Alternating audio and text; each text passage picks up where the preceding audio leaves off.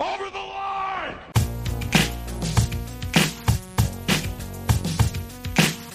Hello and welcome to another episode of Over Under Movies, where we pick one overrated and one underrated movie within the same genre, style, tone, or director, or however we see fit.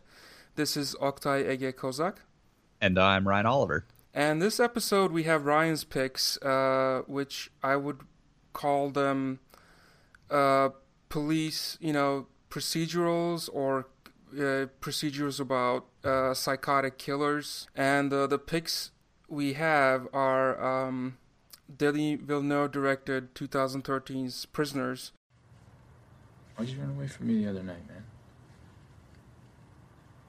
I've never seen you before. You sure you have the right house? You doing some shopping at the Value Mall lately? Yeah. Why? Starring Hugh Jackman and Jake Gyllenhaal as Ryan's overrated pick. So let's start with that before we get to the underrated. Why did you pick Prisoners as your overrated, Ryan? Well, I've actually had this particular pairing on the back burner for probably upwards of 2 years now.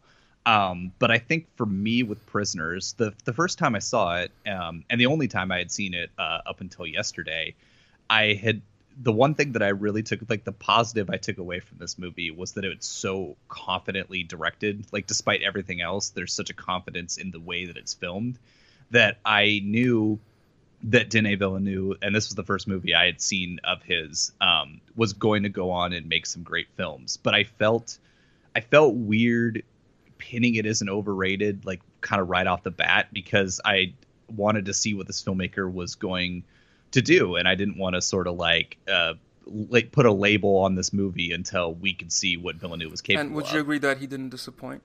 No, after an amazing run between Enemy, Sicario, and Arrival, now I finally do not feel guilty coming down on this movie a little bit. Because yes, Villeneuve has gone on to make some incredible films, and Prisoners certainly is not a bad film, but when I saw it in the theater in 2013, I left like fairly underwhelmed and was very like, I felt like I'd watched a different movie from my peers and from a lot of the people, because it was a very well received movie and had a very healthy box office return for a drama of this sort, and a type of movie that doesn't really get made too often anymore. But I feel like the movie is, to me, it's not only over long, but it doesn't justify its running time, and it builds to a conclusion. Like it's a message movie. I think that's what ultimately like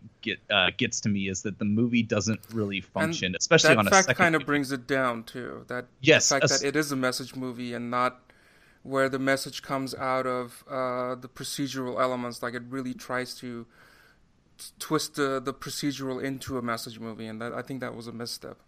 I agree, because the movie doesn't, because of its message, and I wouldn't call this particular movie a message movie, but it reminded me, watching it a second time, of The Game, the David Fincher movie, and that, man, like whatever it had going for me on the first viewing, it doesn't hold up on a second viewing, because when you know where this movie's going, you realize that it doesn't, there weren't pieces hiding in plain sight, like a good twist, like The Usual Suspects or Fight Club or Sixth Sense, where it's like, oh, that was actually in plain sight the whole time.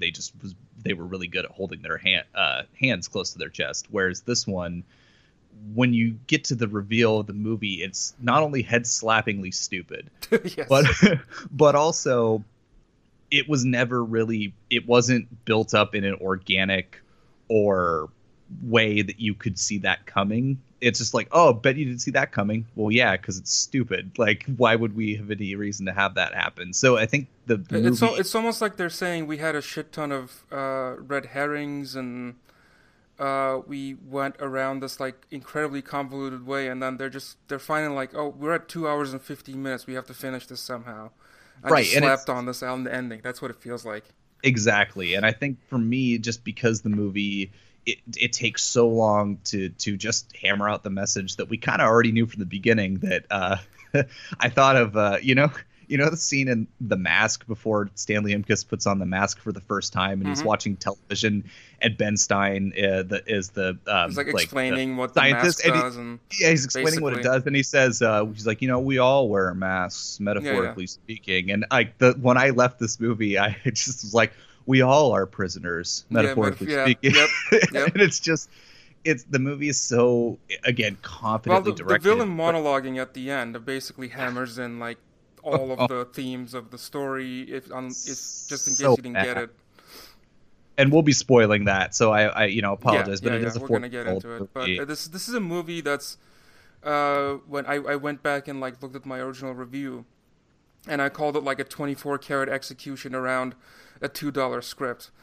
That's a very good way of putting it. Denis Villeneuve obviously tried really hard to infuse this film with a lot of like deep meaning, and even before the script, the screening started, he apparently had, there was the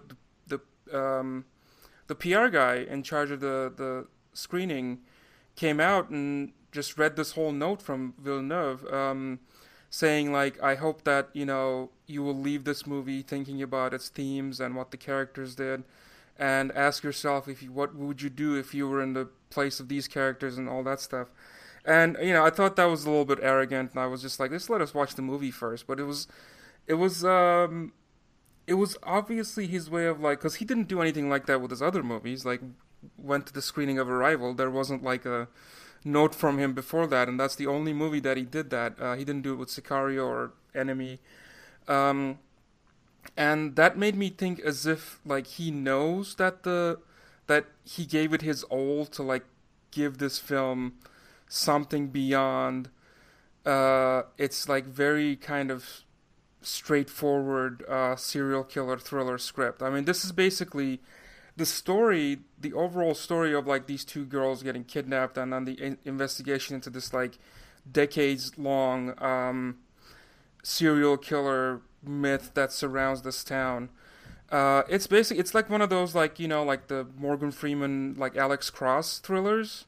Like you can totally Right. see that happening. You can totally see like Alex Cross coming into this like investigation or something like that, and like just you're in and out within like an hour and 45 minutes or something, and then Mhm. that's it. And then you have the exact same thing where it's just like, yes, the obvious bad guy is obvious from the very beginning, Right. but you're just like, oh, this is just an hour and 40 minute thriller. We're certainly gonna get to this point at the end where it's like the bad guy's gonna monologue and put the gun on the Morgan Freeman, and then some Mhm. cop's gonna show up and shoot him or something like that, and you're just like, just standard thriller or whatever. But to blow this up into this like 2.5 hour, like incredibly heavy-handed behemoth of like this where Of the like intentions are, sacrifice and grief, and yes, like and like push to the edge, around and this really stupid like bust-up novel serial killer story is just it's like it's an absurd combination of tones, and maybe it's because Villeneuve came from doing Incendies, which is it's not a great film as some other people say. It's decent, it's really good, and then you can see why he was hired to do like bigger projects from there. But you can definitely tell that maybe around that time he didn't have the power to say, okay, this is really stupid. Like, can we change this around a little bit to make the actual mystery surrounding these kidnappings and killings of these child kidnappings. Like, can we make this a little bit more subtle? Like, make it about the characters and not about like all the stupid shit that like that surrounds it. And maybe he right. didn't have the power to do that. And I think that explains the reasoning behind him asking this note to be read before the screening to say like, yes, I tried to make this about something, but like I didn't. Maybe he was just kind of coming this message across like, I didn't really have all the power to make this about something, but I did try, and you can tell that he tried so hard. Yes, he's caught in that weird middle ground, and you kind of touched on it, and that's like part of my issue with this movie is like it's that weird middle ground where it's like there has to be a thrust for the procedural, for the mystery, but there also needs to be a focus on the characters, or there needs to be like one of them needs to take a backseat to the other. And the fact that they're sort of like conjoining at the same time, like equal time is spent, and so therefore it feels like not enough time is spent on either of them. And it's like it's one of those things where you said it needed to be trimmed down to like an hour 45, Alex Cross novel type movie, or it needed to be much longer and fleshed out, like a miniseries, like exactly. Yeah. Especially like right now, I'm going True Detective. It could have turned into something like True that. Detective, or I'm going back through Twin Peaks before the revival starts, and like I especially watching that in conjunction with these two movies, that being about a mystery, equal parts to the mystery and about the characters, and it's just fascinating to see where like this one just stumbles. It stumbles hard, and I think like it's tough because Villeneuve does give it his all, and it's like I don't want to crap on the movie because it went for something and it missed, like, because those are usually the type of things that I go for. But I just think the screenwriter, like looking at his other work, he wrote Contraband with Mark Wahlberg, which is a like enjoyable like B-level movie. The upcoming fifth reboot of Friday the 13th. Exactly, and I'm thinking like, well, number one, the twist of this movie sets it up pretty well for a Friday the 13th. Would you think? Like, and with secondly, Mama Voorhees, yeah, exactly. Maybe Melissa Leo will be cast in the like remake. reprise the role, yeah. Exactly, but I think just like looking at this movie again, it aspires to be more, but I just think it was just out of his grasp. Like the ideas and the themes are certainly there, but they are just brought on with sledgehammer for. Like I have the same issue with this movie that a lot of people do with Batman versus Superman. Like it's a weird comparison, but like both movies are overly long and like dour and are full of like ideas and themes and interesting things. The execution just doesn't and the kind of fully material that doesn't really deserve it, like or right. And the kind of material that maybe should have had a bit more levity to it. So in that case, I think it's an apt comparison, and it's or make it, like you said, like make it an hour and 45 minutes of just like an Alex Cross type, like going behind the mystery of like what's going on, and make it about Jake Gyllenhaal's cop character who has this weird like facial tic for some reason. That really bothered me. Some of the performance choices with Jake Gyllenhaal are weird, and the fact that we don't really get much of a backstory about him, or we kind of get the feeling that maybe he's been through situations of like abuse in his past or something. Like he has some kind of. It looks like he has some kind of PTSD, and that he just cannot when he sees children being kidnapped or abused or whatever, like he makes it personal. Right. He really goes. He also has after... solved every case he's ever solved, so he has to. And that's like such a like exactly like there are elements like that. There's dialogue like that in the film that just belongs straight into the kind of movies that we're talking about, like the kind of like fluffy popcorn thrillers. That are based on, like the kind of paperback books you would buy at an airport.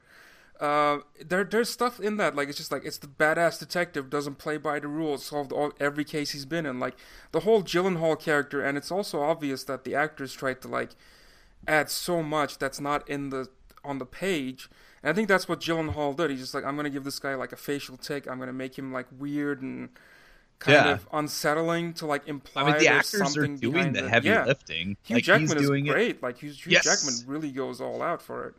For playing like he's just shows how versatile he really is. Like being this like very suave, attractive Australian man, but he plays a blue collar worker. Like a devout Christian. Like he sells all that stuff. Yeah, I bought that entirely. But I have to say, it's too bad though. Like I feel like those two are about the only people given room to breathe or room to stretch their wings in this movie. Everybody else just feels like a chess piece in to spout out, to be a mouthpiece for the themes of the movie. In a movie that's supposed to be a character-driven, heavy, like really heavy drama that deals with like themes of like how easy for people to become monsters when they're pushed to a certain limit, even if you're like a devout Christian who like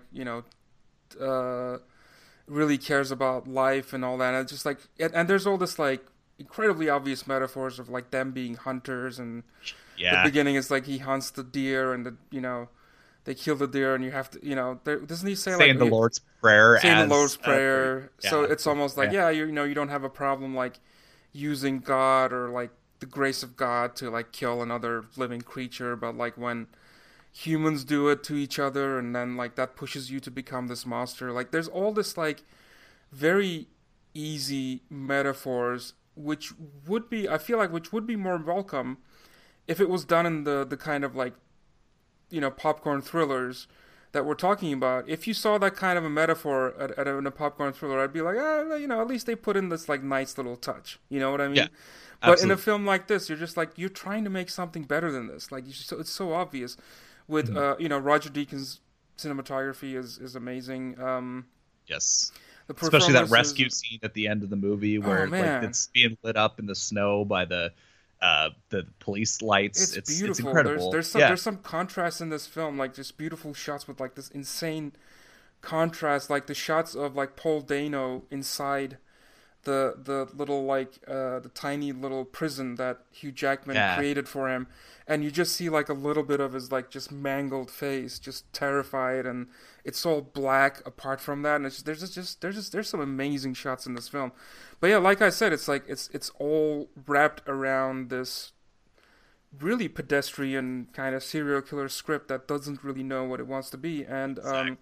Even the police chief in this movie is straight out of like an Alex Cross or like a Jack Reacher. It's like, you don't play by the rules, Yeah, or like you gotta yeah. stick by this. And So that's why I was saying it's like at least what? yeah, that's why I was saying either do like an hour and 45 minutes about Jake Gyllenhaal trying to solve this case, and have it end with the same kind of like, oh, he finds the bad guy and the bad guy monologues and blah blah, and then like they get like it's the ending of like how that ends with Jake Gyllenhaal is like the typical way these movies end. It's like, isn't it? Like, it's like, oh, I can't, since he's a good cop, he can't shoot an unarmed, person, even though if that person's a serial killer. But then, oops, it turns out the serial killer has a gun, and she pulls out Yeah. the gun to shoot him. So now it's self-defense. So now, he can unload on the killer and kill her. It's all that like typical like cliched stuff. All of that happens. So make it that like for an hour and 45 minutes, or again make it an hour and 45 minutes, but make it about what the Hugh Jackman character is going through, how he turns himself into a monster, to like just focus on the torture scenes of like Hugh Jackman kidnapping Paul Dano, and like how his friends who also lost their whose daughters also missing, when they get into it. Like I like that. I like the way that he handled especially the moral conflict that the other family is going through, because what Hugh Jackman is going through is a very straightforward kind of like, okay, when normal people are pushed to the limit, they can become monsters. That's the message, and that message is conveyed within the 2 minutes into like him kidnapping Paul Dano and start torturing, and I'm like, okay, I get the message, and this guy is like determined to go through with this. But I thought the inner conflict of the other couple, Terrence Howard and Viola Davis, was a lot more interesting, because they're just like, because there's one point where Hugh Jackman is like, I'm not stopping you, just like let him out, go to the police, do whatever you want to stop this, and they're still like, well, what if it leads to? But they know this is wrong. They know this is horrible. They're So like, we're not gonna join, but we're not gonna stop. We're not going to either. stop you either, and that's like a more morally, thematically interesting place to be. So I was a lot more interested in that. But like overall, or make an hour and 45-minute movie where it's just like it's all about that story, and don't get into like the mystery of it at all. Like that story, like have that story just end with like the cops just show up and they're just like, oh, it was someone else. Right. You don't know how they found it. You don't know how they cracked the case. You don't know how they found the girls and blah blah. It just turns out to be like, oh, it was someone else. So he just like tortured and like mangled this like completely innocent, mentally challenged boy. And Right. that would have been something else. But you could see coming, like, it's not going to be that person. Like it's very clear from the very beginning. You don't know who it's going to be. But also the fact that him doing that kind of leads him to solving the case. It's That's a little true. bit traumatic. It is a little bit problematic. It does like it might like I know that that's not the end game, but it might give people like the the thought of the opinion of maybe torture works. Yeah, that's true. There is That's a a little bit like, problematic.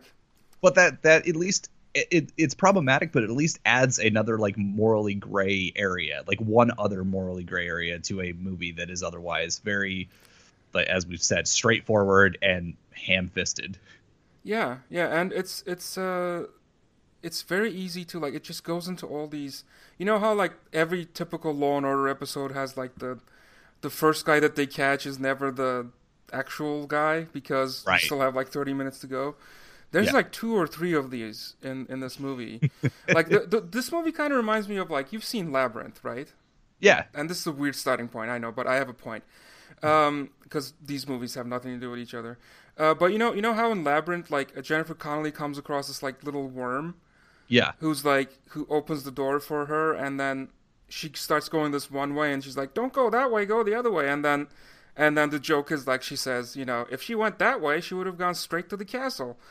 And this movie's kind of like that. If you went like if at the beginning they catch the real people, the people who did this basically, Mhm. and then so you would have gone like if you went through that to that route, and then it's like the obvious serial killer is obvious. You know that these are the people who did this. It's so obvious, like just by the way of like I mean it's okay. Spoilers like about like who it turns out to be just the way that like Melissa Leo carries herself and the way that they dressed her and like they did the like they went out of their way to make her weird. And Right. I'm like, yeah, it's gonna be her.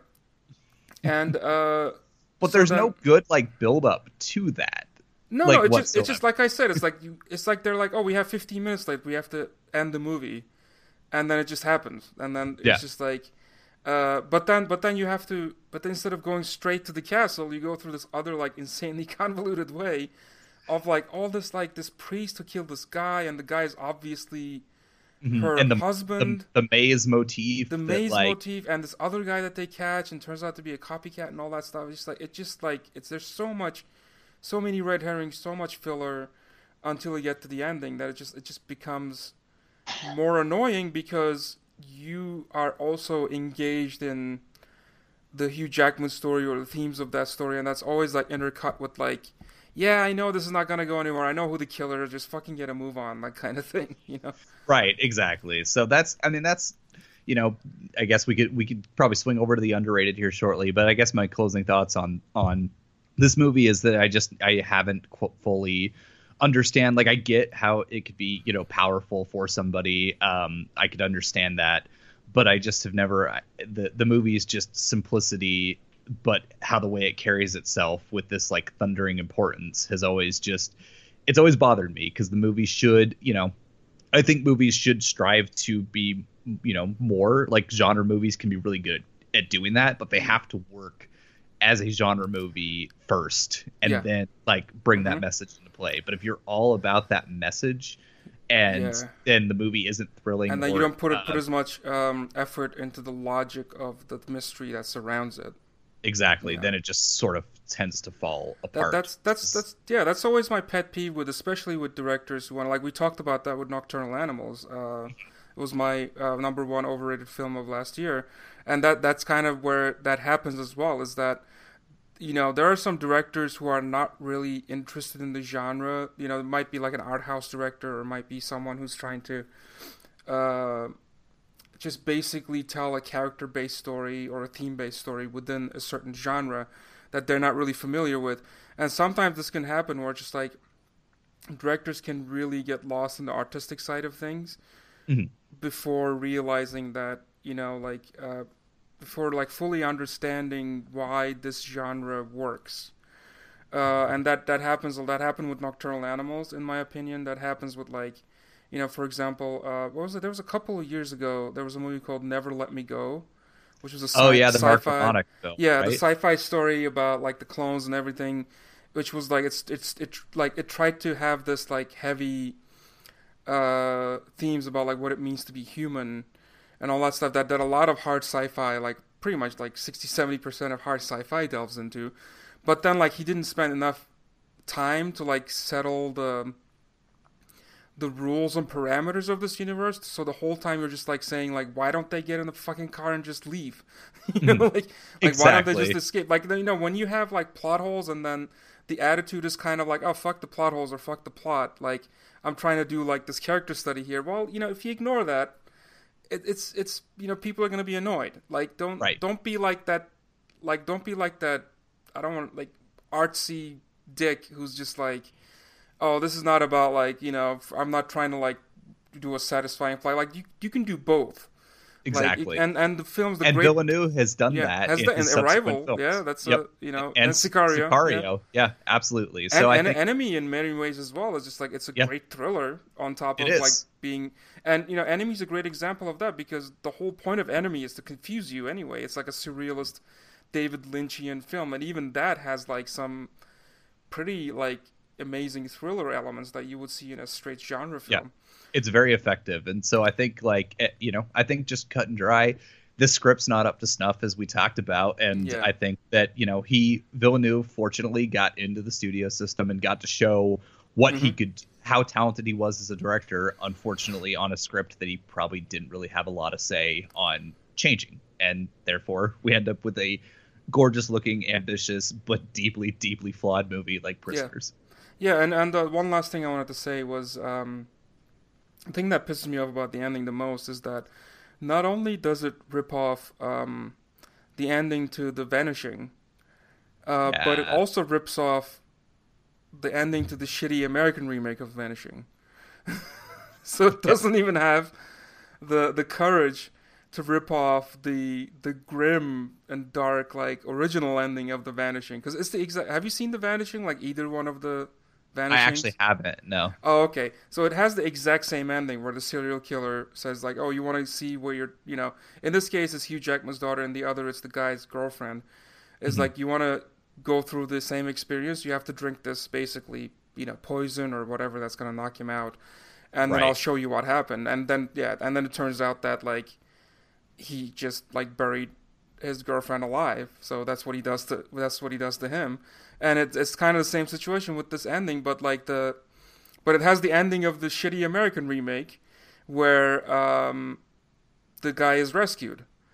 So you could argue that with like Old Boy, like it's kind of this like sort of like it's similar to Old Boy, but the American version, not Park Chan-wook's version. Yeah, so that's like you're obviously like you're directly ripping off another like movie that's not even like obscure. Like a lot of people know that movie.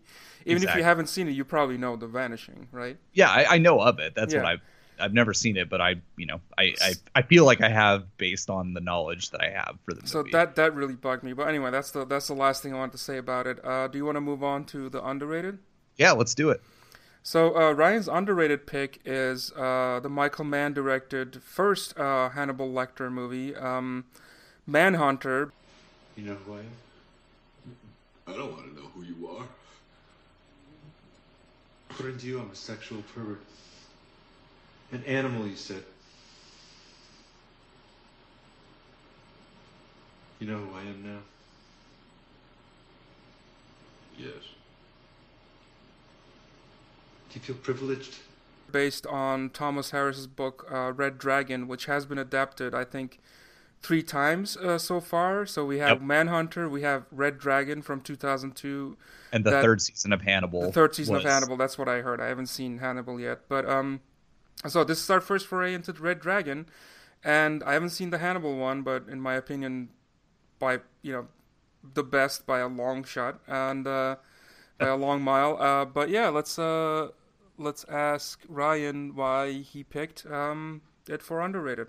Well, I think the movie, in addition to just syncing up with Prisoners, I think especially Will Graham and Jake Gyllenhaal's character have a lot of similarities in the way they, you know, carry themselves as detectives and how they've, you know, they never, there's no line that says, Will Graham, you've solved every case you've ever done, but, you know, he's a very, you know, they're very gifted detective. But I think for me, even though this movie, since its release in 1987, has garnered a cult following and has been better received upon like reviewing and reassessment, I still feel like in just the pop culture zeitgeist, because Anthony Hopkins' performance as Hannibal Lecter is so just like, when people think of Thomas Harris's novels, they immediately think of Anthony Hopkins. They like, that's the first thing they think of. And some people, I think film buffs know and love this movie, but some people don't even know this movie exists. They just think that the three movies, the Silence of the Lambs, Hannibal, and the later Brett Ratner directed Red Dragon,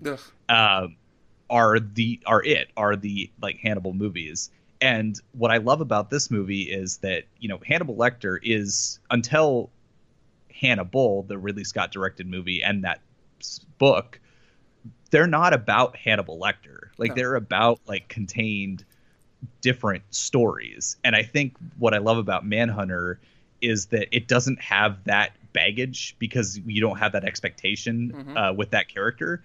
And so it's allowed to function as a very like moody, very exciting thriller, and one that, unlike Prisoners, which is very like simplistic in its presentation of both the like heroes and villains and what to go through, this movie has like, that's Will Graham's gift, of course, is to have empathy for the killers, and that's why he's retired, because it's hard for him. He can't live with that in his mind. Exactly. Especially after like, there's this great scene in the supermarket where he's talking to his kid, and he's talking about like, after my experience with Hannibal, which is, it's interesting that I find it kind of interesting that you didn't pick Red Dragon as your overrated for this, because that movie, even though it didn't get all this like huge critical acclaim or something, it was a success, I think.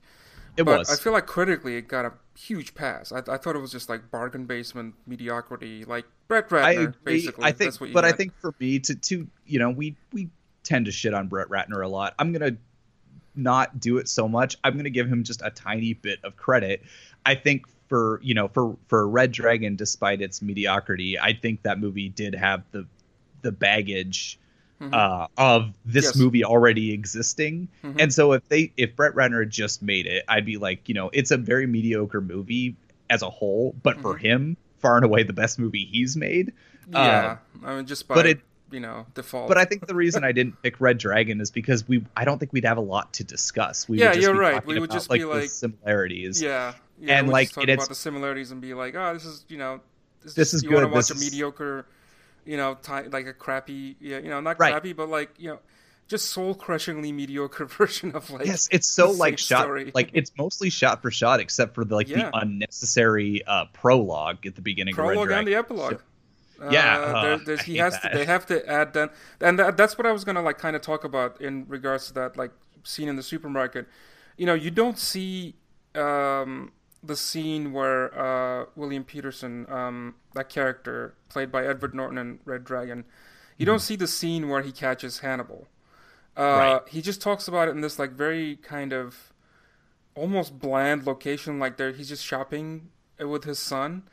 And he just goes into like what happened and how Hannibal like attacked him, but that's how you would explain it to an 8-year-old. Like but you don't have to see it, and it's that's the difference between Michael Mann and Brett Ratner, is that Michael Mann knows the intensity of that backstory can be applied through the simplicity of that scene, and the simplicity is what makes it effective, because you're just like, wow, this guy like went through some shit, and then your imagination kind of fills in the rest about like how sick this Hannibal Lecter guy must have been for him to finally be like, I didn't want him in my head anymore, so I had to quit the job. So that's just like, that stuff is like so much more effective than just, okay, we have to show. And also in Red Dragon, they were at a position where like we have to cram in Anthony Hopkins in as many scenes as possible. And that's the thing. That's why this movie is free of that burden.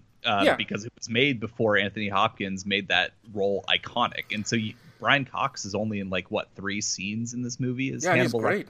He's great. It's effective. I love the first scene where like it's point of view on both of them. Both of them are framed in the jail cell bars, like dead center, and it just cuts between them through and through. Love that stuff. And Michael Mann is so good at just like, you mentioned the supermarket scene. Michael Mann's always been good at showing you. He will show you what he wants the audience to see at any given time. Like when he gives you the exposition, he knows he's giving you the exposition. It's not like a lazy way of doing that. Like he's like, this is the moment, this is the right time. Mm-hmm. But the rest of it is just it's an incredible mood piece. And the And a great very duality. tightly streamlined procedural too.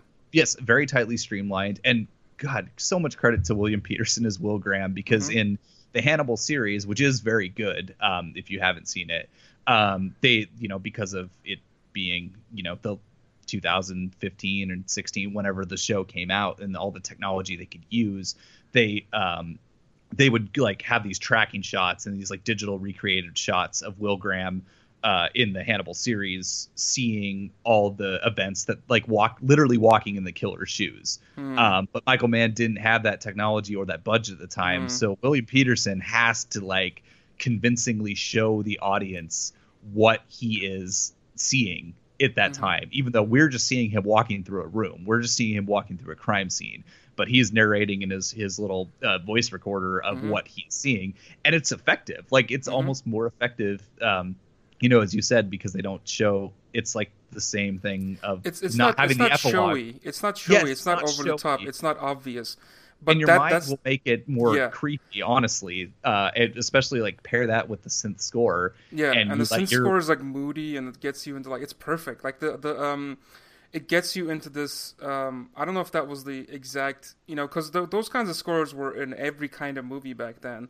So it wasn't, that kind of synth score wasn't specifically used in thrillers or horror movies, but it really does, like, if the intention is to get you like an unease mood, like it does an amazing job. Like there's something about the synthesizer that, like, going back to like the Dawn of the Dead or the Giallo movies of like Dario Argento and stuff like that, they add so much to the experience. And they, some movies like, It Follows, like, try to ape it today, but I think it's just the fact that those weren't like callbacks, they were actual genuine attempts of like putting you in that mood.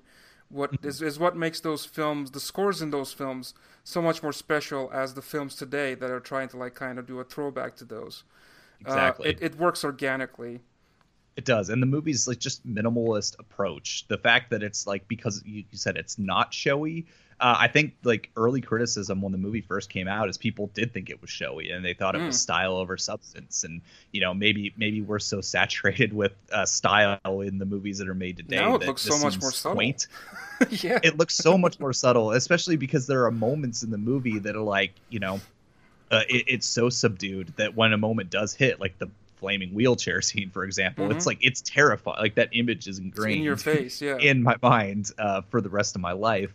And I love, again, I was kind of getting to this track at the beginning, versus Prisoners, and kind of why I wanted to pick the two is because of between Prisoners' simplistic approach and this movie having like, deep empathy, not just for Will Graham, but like even a terrible psychopath like Francis Dollarhide. Like the fact that he's in his mind and that there's like a sort of duality and a similarity between the two, but they're two sides of a different coin, is like, it's a fascinating moral gray area to be in where and Prisoners doesn't have anything like that. You do get the kind of straightforward exposition monologue about like why he can easily enter the minds of these like depraved individuals. But I think like Michael Mann deserves so much more credit there, and the performance by William Peterson in the way that they make it like very matter of fact. It's not a big moment. It's not a like okay, this is where we're gonna like lay out the themes of the story. It's just a moment where they're just waiting. There's these two police like two detectives waiting for like answers, and then just like they start shooting the shit, and then he just like goes into, can you be empathetic towards a child who was abused, but also want to kill that child when it becomes an adult and starts killing other people. And that's a great like dichotomy that's a very interesting dichotomy that he puts himself into, where he has like this amazing empathy for what could have transpired in these people's lives to turn them into this, but then also be like, I need to catch you as soon as possible and put 2 bullets into your head because you can't like be alive. Right. And to have this kind of like very cut and dry position that's wrapped around this a really interesting place to be. But he does it in a way that's just focuses on the actor sitting on a chair, just delivering the monologue, and it's like it's not handled as this like big dramatic moment. And I think that's what makes Manhunter work so well. And for me, it's like it's almost like this is not my favorite Hannibal Lecter movie. You know, Silence of the Lambs is definitely the one. It's a masterpiece. Like I hate to use that word, but it's Silence of the Lambs so is great in terms of, but this might be my personal favorite movie that has Hannibal Lecter in it. I watched this one probably. Sense. No, I revisit this one more often than I do. Maybe mainly because I think even though the movie is like heavy, it's still, but there is a stylistic flourish to the movie that and a atmosphere that I love getting lost in. Where Silence of the Lambs, despite being a masterpiece, it's a grind because it is so like unsettling. And again, so is this one, but like this is more of an accessible like detective thriller that's done in an excellent way. And that's the other thing I love about Michael Mann as a whole, but especially in this movie, like he knows how to make like no BS police procedural, but make it look like interesting because like he just understands the worlds of cops, the worlds of police, and he, Dennis Farina's in this movie, who was a former cop, who's great in this movie, and he just like he knows the grind of like building a case. And so, like, to see that in his style is just, it's really exciting to watch. And it's interesting. I was doing my research of this movie, and apparently David Lynch was originally attached to direct it, and who might be my favorite filmmaker, but I don't think he would have been right for this movie as much as I love him, because it would have been too weird.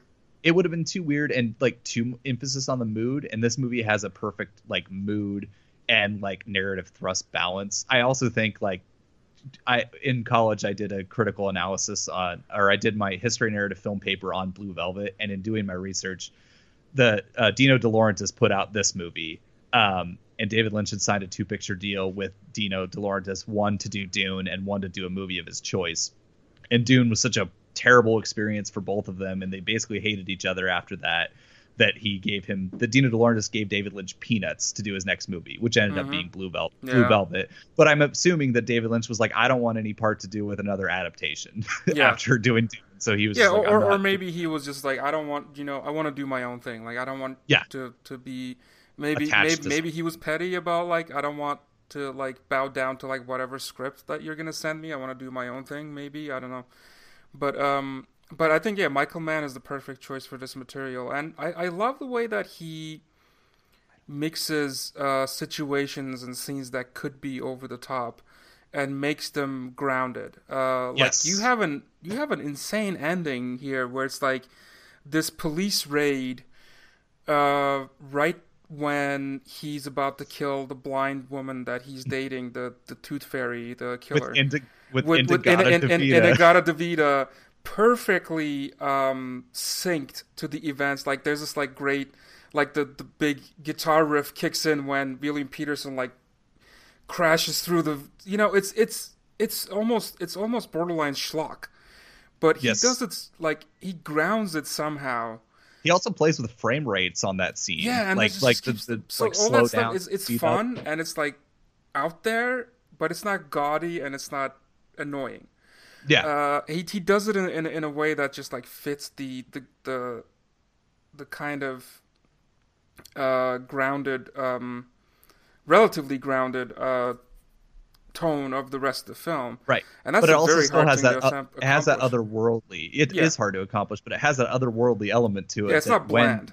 No, not at all. So when that scene does like, the movie still has this like interesting universe to where that even if it could be perceived as schlock, it's incredibly effective. Even the like symbolism is like, not, it's a little heavy handed at the end, but it's still like, it's effective because the movie, it did the legwork and it did the build up to that. Well, at least it's not like the ending of Psycho where a psychiatrist shows up and is like, this is what he's going through. This is why he acted like this. And right. Exactly. It's a fairly simple, like, okay, this is what he wanted to do. That's why he was acting the way he did, and that's why he was attracted to, without any straight exposition delivered to you, understand why he's attracted to the blind woman. and how it like informs his and like in a way I think Red Dragon almost hints at you that like because of his relationship with the blind woman that he's going to change his ways or something. Right. And there's not even an attempt at that in Manhunter, which I love. Yeah. Like you're no, like, yeah, it's no, why would he change? Like, because he's like watching the home video of the family that he's gonna kill next, right when where she's sitting right next to him, and he takes pleasure out of the fact that she can't see, so he's doing this like disgusting thing, Mhm. while she thinks he's just looking at like homework or something, and that's like it manages to be truly unsettling without really just like pushing it in your face. Yes, I And agree. And that's what really works about it. And another example of that, like compared to Red Dragon, for example, is in Manhunter, William Peterson is just standing in the middle of this bedroom that's just like messed up and it's covered in blood. mhm. It's horrifying. It's horrible looking. But like Michael Mann he doesn't use music. He doesn't use like um he just uses a general like long shot of the room while he's just talking into his tape recorder about like, oh, this person might have had his throat cut or in this spot, and then he wanted to save the kids, so he must have been dragging himself, and then you see like you track but it's done in a very like procedural, matter of factly way, and that's what makes you feel. That's what gives the intensity of the scene because you're just like, this is horrifying. Like what he's describing is like your worst possible nightmare as a family man. Yeah. And but the way that he's describing in this like matter of fact way is that's what like gives you like this haunting feeling. And you look at Red Dragon, the same scene where it's just like like Edward Norton goes into the bedroom and like turns on the light and you see the blood on the bed or whatever, and there's like this like loud musical sting. It's like da da da, like it's like it has to have hit all those big broad beats. notes, and it has Yeah. to make you like, look at this, look at all this blood I'm showing you, like Brett Ratner being like, I'm a big boy filmmaker now, like I'm making all these like violent serial killer movies. It's almost like that, and it's just so off-putting that It is. And while I think that movie again is just plain mediocre, it's not terrible, it's not good, Yeah. it's just this mediocre movie. It's weird. People give that movie a pass over Ridley Scott's movie. I would take Ridley Scott's Hannibal like head and shoulders over. Oh yeah, because at least it's weird. It's so bizarre. It's bizarre. Oh my Like, god, that movie's so histrionic. It takes and some crazy. like crazy chances. Like I still can't believe that was a studio release. Like the I don't ending either. of that movie, like.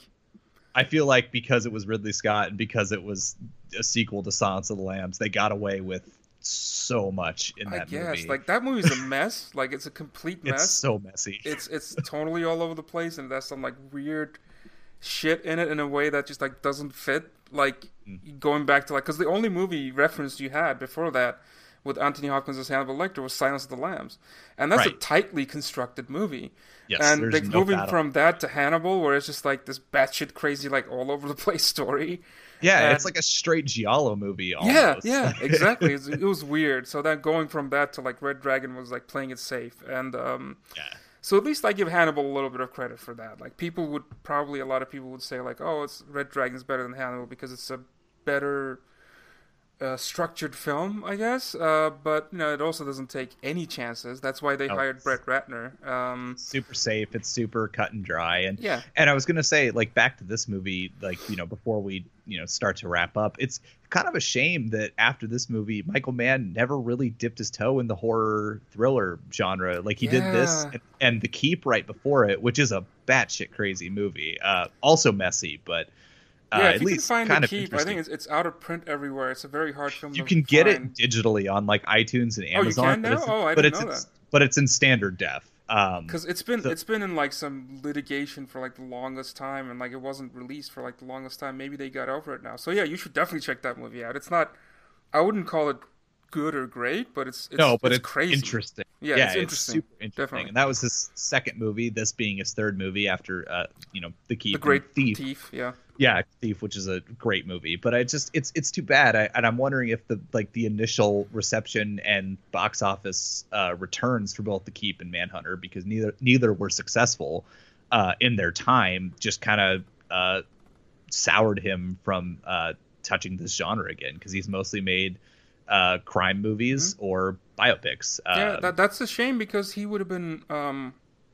I feel like he would have been really great at it. The closest I feel like he came to, even though it's not technically a serial killer, would be Collateral. I think because it almost has like kind of a running away from the serial killer horror movie approach. You know what I mean? It also has the the thing. Well, between that and of course Heat and the diner scene, like the sort of dualities, the same side or the different sides of the same coin that Michael Mann is so good at doing. And I think that people obviously Heat's a masterpiece and Collateral's a very good movie, but I think that what he became so good at doing started in this movie, and I think people don't totally realize that. Yeah, and so I would definitely say if you haven't seen Manhunter, but if you're big fans of both Heat and Silence of the Lambs, this is one that I would heavily recommend to check out. Absolutely, and I just recommend in general. It's a movie that I've always loved. I first saw it in college when I was like going through filmmakers that I admired and was like going through their filmography, and then got to Manhunter when I was watching Michael Mann's films, and it's pretty much it's been a personal favorite since then, and I just think it needs a little bit more love than it gets. Yeah, and I think my last note would be kind of a shout out to Tom Noonan. I think he's great as the killer. So terrifying and so like again that minimalist approach, and he apparently did not want to see any of the cast for scenes that he was not going to be part of. And you can see how that worked out. Like people seem truly like off put by him, and it's really interesting. And he does an amazing job, and he's even better than Ray Fiennes in Red Oh, Dragon. hell yeah. And Ray Fiennes is one of our greatest actors working today. Yeah, but he's kind of asleep at the wheel in that role, and I hate that kind of Hollywood approach of like, oh, this guy's supposed to be hideous, so let's cast Ralph Fiennes, who's like genuinely good looking, and just just put a scar on his face or something. Well, it took so long because he had played Amon Garth in Schindler's List, so like people wanted to keep casting him in a role like that. Yeah, I can see that, but but the whole point of that character is that he's supposed to be hideous, and that's supposed to be what drives him to do what he does. Yeah, and Tom Noonan's just like, in addition to just being he's a terrific actor, but like he does have this off-puttingness to him, and he's tall, so he's incredibly like physically imposing. Imposing. Yeah, so I think he's great, and I think he's this is the only one where it's like Brian Cox is great too because of how much more straightforwardly handled he is than Hannibal Lecter. He's not as showy, and that's what makes him eerie, almost more eerie. The way that he talks about like killing people makes us feel like gods, but he doesn't do it in this like Anthony Hopkins like weird, like just going like like that kind of sounds. Like he just does it. He's just like laying on his like bed and like in a cell. He's very matter of fact. He's very matter of fact. Yeah, but exactly. saying really fucked up things. But saying really, really fucked up things, like saying like it makes us feel like a god when we kill people, and so that's the best approach to that. But this is the only movie I can think of in the Hannibal Lecter kind of features that where the other killer overshadows, like becomes the main focus, overshadows Hannibal Lecter, and I think Tom Noonan manages to do that here. Definitely. So yeah, a little bit of a shout out to him. I think he's kind of an underrated actor, who's been in recently a lot of Charlie Kaufman stuff. So every voice in Anomalisa, every other voice in Anomalisa that's not the boy on the girl, or he's great in Synecdoche. Yep. So that's my final note. Do you have any final notes about it? No, I said my piece before your final notes. So other than that, go watch Manhunter. And I mean, if you haven't seen Prisoners, there is still, there's ambition to it, but it's not something you need to. It's too long. If it was like shorter, I would say like at least watch it for the performances and the way it's shot. But man, it's too long. It's way too long. It doesn't deserve like. It's almost 3 hours, man. That's a lot for a film like that, especially one that's so predictable. It's true. If you need your Villeneuve and Jake Gyllenhaal fix, watch Enemy because it's 90 minutes long. Yes, and better. Yes, there you go. That's a great advice. So yeah, thank you so much for listening to our police procedural serial killer episode. our next episode is gonna be my picks, and we're gonna do something a little bit different this time around. Instead of picking one overrated and one underrated movie, in order to kind of celebrate the new existence of Filmstruck, where you can watch a lot of Criterion releases, in order to kind of also celebrate the beauty of the Criterion catalog, I decided to, these are going to be my picks, and I decided to kind of talk about 3 Criterion releases, some of them out of print, some of them that didn't get the Blu-ray upgrade yet, that I think really deserves an upgrade, a new Blu-ray release or something like that, if Criterion is listening. But anyway, so my picks are going to be 3 films that the Criterion Collection released that don't really have any thematic or genre connections between them. But the first one is going to be Federico Fellini's Nights of Cabiria. The second one is going to be Kon Ichikawa's great anti-war film, The Burmese Harp. And the